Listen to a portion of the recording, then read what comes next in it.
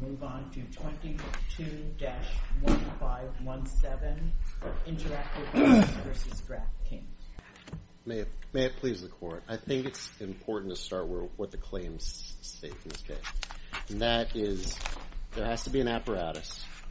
The apparatus is connected to a mobile gaming device, and that the apparatus increments a counter as the user engages in wager-based gaming activity via the gaming device from within an approved gaming area. And then the apparatus stops the counter when the gaming device moves to unimproved area. So everyone acknowledges that Wells nor Harcum expressly disclose a counter. Wells does disclose a mobile device, and that's the thing that the board said met the mobile gaming device of the claims. But the board simply went from there to asserting that the concept of measuring time in Harcum could be done with a counter. It simply said that it could be turned on and off if a mobile device entered or left an approved area. And then critically, when it fabricated this counter that's not found in any of the prior art, it stuck it in the wrong place. It stuck that counter, it says, in Wells' mobile device, even though the claims are quite clear that the incrementing is being done by the apparatus and not the mobile device. The point is that there's simply no disclosure of a counter anywhere in any of this prior art.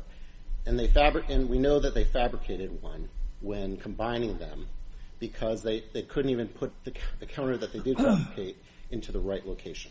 Moreover, if anything, the fact that when they stuck the counter in the wrong spot in their combined analysis demonstrates, if anything, that putting the counter where it is actually located in the claims is not obvious. Otherwise, they would have presumably put the counter in the location that's required by the claims. Moreover, there's really no good reason to modify Wells. This is essentially entirely based upon hindsight bias. There is no reason that you'd want to make Wells have a timer that's keeping track of time so that you can keep people from gambling. Harcum has in it the assumption that there's going to be need to have a limitation on time to keep problem gambling from occurring. Wells is entirely the opposite. The whole point of Wells is to increase gambling. That's the entire document is all about how do we make more gambling happen. So when you take a piece for prior art that's talking about let's make more gambling occur, and say, well, let's combine it with something that will slow down gambling. But it still recognizes there are needs for limitations, right? It especially discloses limitations. So you're right that maybe the thrust of it is let's do more gaming. It's kind of like reminded me when I'm driving and listening to all of these gaming commercials on TV, and they go on and talk about how wonderful gambling is and how you should do it, and at the end they have, and I don't know if they may be required to do that by law, saying, by the way, we don't want you to gamble too much. Mm-hmm. So, I mean, there's an inherent recognition that is accepted for all kinds of the right reasons that we don't want people to overdo this gambling stuff, but that doesn't mean that Wells says, forget any limits. All we care about is doing as much gambling as possible, no matter what. Yes, but the way that Wells approaches it is that the limits on gambling are obstacles that it has to overcome. It recognizes that there's been problems that you want to be able to ensure people are gambling in legal locations. Those are obstacles that Wells tries to address, and that's the whole point of the patent claims. In contrast, it's not an objective that Wells wants achieved. Wells does not say slow down your gambling, whereas Harcum it does, where Harcum has limitations. So Wells doesn't take it it takes the limitations on gambling as a problem, not something that we should also insert into it. And that's the fundamental flaw in trying to combine the two. Teaching away is a pretty hefty standard. I mean, because even if it doesn't, and I'm not sure I agree with you entirely, that it doesn't include anything that could be determined as a limitation or a limits on play. But even if it doesn't say, and therefore there should be no limitation, doesn't affirmatively say there should never be any limitations on gaming, and you should just game as much as you want. To be sure, but if you're going to combine two references, it was up to the board to say why you should actually combine two references that are pointing at different directions. And the sole reason that the board came up with... We do it a lot. I mean, I don't know what... I guess I'm not clear on what pointing in different directions are. There are two different... When we combine references, we're combining two different things. So they're often... I mean, it has to... they're often dealing with something a little different. Right. And what I'm saying... that what I meant by pointing in two directions is one system is trying to increase gaming, the other system is trying to decrease gaming. Why would you combine those two things? And the sole reason the board came up with for why you might want to do so is because there are design choices. People make design choices. It's quite a different thing to say that there's trade-offs to be had in any given system, and so we have to figure out how to best and optimally design something. It's quite different to say these two references are teaching... have the whole reason for the two references are fundamentally at odds with each other. That's not a design choice anymore. That's just choosing between two options. And so therefore there's really no reason that was given by the board in its decision as why to provide such a motivation to combine. There just wasn't. It just said that there would be a good reason to combine them. And that's insufficient. Just like there was insufficient reasoning as to why you would either start or stop a timer. The timer, to be clear, is the board thinks was started by the Wells art and then stopped by the Harcum art. The only reason you get to a counter at all is in these prior art references is by looking at the claims and using the claims as a map to where to find things in the prior art, and that's inappropriate. There's simply the start-stop limitation doesn't add anything inventive. I mean, that was all known in the art, right? There's nothing that was disclosed in any of the prior art of record that shows a counter, and neither Harcum nor Wells has a counter, and everyone admits that it does not neither expressly demonstrate a counter. It's simply the concept of keeping track of time in some way. A counter here in the claims is an incremental one. You increment the counter when you're gaming on the mobile device and you're inside the gaming zone. You stop incrementing the counter when you leave the zone. So it's a very specific claim language that requires a very specific type of counter, an incrementing one that does a very specific thing. It doesn't mean just a general clock. It doesn't mean just a general taking differences in time. It's an incremental counter. And that was what is found in the claims. And that is the thing that the PTAB assumed existed. And if we look at page 37, where they did so, they go on for page after page without any citations to any art or anything, any evidence. They just say that we think that this would have been an obvious thing to do. There's nothing in there that's actually saying, well, here's where the counter's found, or where the counter is turned on and off. Rather, they invent this counter. They say it would have been obvious to have it, and then when they finally get around to saying where does this counter live, that's on page A38. They say this suggests a portable gaming device that increments a counter. That's not what the claims require. The claims require that the separate apparatus increment the counter. So they can't even put the counter that they imagine exists somewhere to be even in the right place. And that, therefore, there's just no substantial evidence to support the view that this counter is found anywhere in its prior art. Reserve the remainder? Yes, I reserve the remainder. Thank you. You would probably assume that the 967 patent has a substantial and lengthy discussion of a counter. It does not. The word counter does not appear in the specification of the patent at all. Incrementing a counter does not appear in the specification at all. It only appeared in the claims, and it appeared in the claims 3 years after the original filing date. Let me, if I may, describe for you what is in the 967 patent. At Appendix 70, at lines 48 through 53 of column 10, it says, the period of time or amount of time may be cumulatively determined. For example, an activity may only be permitted for a period of 5 hours, collectively. Time counting toward the 5 hours might stop and start depending upon the location of the user. So what's been described here is a 5-hour playing time, a cumulative period of time out of some larger amount of time, and you start and stop in order to figure out what that cumulative amount of time is. Let's go first to what is disclosed in Wells.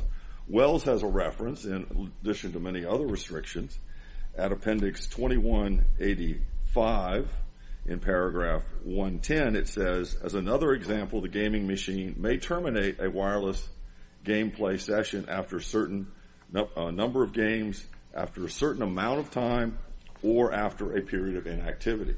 A reference to time and a limitation. We now turn to Harcum. Remember, the original patent, 967, talked about 5 hours of cumulative time, start and stop, in order to figure it. At Appendix 2205, the Harcum reference, it says, in paragraph 33, in one embodiment, the user is optimally prompted to designate a playing limit in terms of playing frequency or playing time. For example, the user may limit his or her playing time to a maximum of 5 hours within a 7-day period, or no more than once within a day. When the user's playing time or playing frequency exceeds the limit, the user is asked to exit the game. So incredibly, what we have is the entire disclosure in the 967 patent and the prior art literally describe this idea of time limitation to a 5-hour period in which you start and stop in order to figure out what that is over time. So where did counter come in all this language in the patent? Claim 1. Well, that came up during prosecution, and in prosecution, at Appendix 1125, the examiner used the idea of a counter as synonymous with a timer. So this idea of a special software counter that needs to be incremented or stopped and so forth, all we're doing is we have something that measures time, that starts and stops, and comes up with a cumulative. So substantial evidence certainly supports the board's decision. The suggestion that they fabricated this counter in Harcum is in fact wrong. The fabrication actually occurs in suggesting that there's some special structure, and that only appears in their argument in their reply, where they for the first time claimed that there was some special counter that needed to be incremented and started and stopped per the claim language. But the interpretation of that claim language is certainly and should be completely understood to simply mean a timer that can be started and stopped, which is clearly in the prior art. In fact, it's incredible that they both use the same 5-hour time period. There's also a reference, I believe, in which they say the location of the board did indicate that the counter was in the portable device. If you look in the substance of the and is your argument for that was just harmless error? That was harmless error, Your Honor. It goes on for pages after page in which they refer to, the board refers to the location of the timer as being within the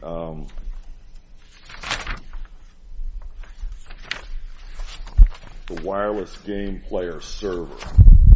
And that's in Appendix 28, 31, 31 through 32, 39, and 40. So there's substantial evidence that supports it.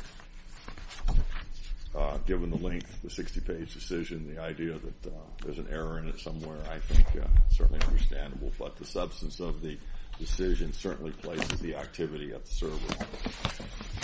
What about teaching away? Teaching away. The suggestion that Wells teaches away,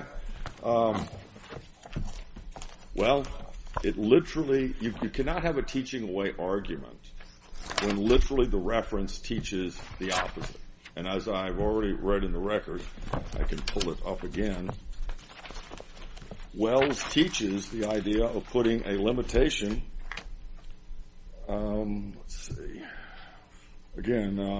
But Wells is, I think your friend's argument is the essence of Wells, is the point of Wells is to increase gambling opportunities and allowing gamblers to But as the court has already recognized that any sort of responsible gambling activity that is condoned and licensed by a state is also subject to restrictions against excessive gambling. And Wells is no different, makes a note of that in paragraph 110, where it again says, as another example, the gaming machine may terminate a wireless gameplay session after a certain number of games, after a certain amount of time, or after a period of inactivity. So you cannot have a teaching away when the reference expressly teaches that fact. So, any other questions? Thank you. Thank you. Very briefly. It's true that Wells and Harcum talk about time in general. That the claim requires more than just time in general. The claim requires specifically you increment a counter as a user engages in at least one wager-based gaming activity via the gaming device from within the approved gaming area. The claim then requires stop incrementing the counter when you leave the area. So concepts of general, well, there's time here, there's time there, which DraftKings just pointed to, doesn't tell you anything about that there's a timer or counter or an incrementing counter that starts at a certain time and stops at a certain time. And certainly, it's clear that the counter is found in the apparatus. It's not found in the mobile gaming device. So when the board said the opposite, as DraftKings just admitted, that was error. And it is not harmless error because it's a claim limitation. It is reading out a claim limitation by doing so. So every claim limitation matters. This specific one matters. The board, when trying to figure out and having an extended discussion without citations to any evidence, decided, well, we think there ought to be a counter. It would be obvious to have a counter. Put it in the wrong location. And if you're going to do that, if you're going to fabricate and say it's obvious, and you can't even put it in the right location as required by the claim, you've committed something more than just harmless error. So you think we should remand this entire case back to the board so they can tell us or confirm that there was a wording error in what they did? It's not just a wording error, Your Honor. They don't. There is no evidence of a counter anywhere, so they had to make one up. And so when they did, they put it in the wrong spot. So it is further proof that it's further proof that the opinion itself was sloppily written, but it was also proof that there's just no counter to be found. They couldn't find one in the references. So they invented one, and then they put it in the wrong spot. And so that demands reversal because the limitations just aren't met. That's a little harsh to say the opinion was sloppy because they gave one. That's a little harsh. Fair enough, Your Honor. Thank you. We thank both sides, and the case is submitted.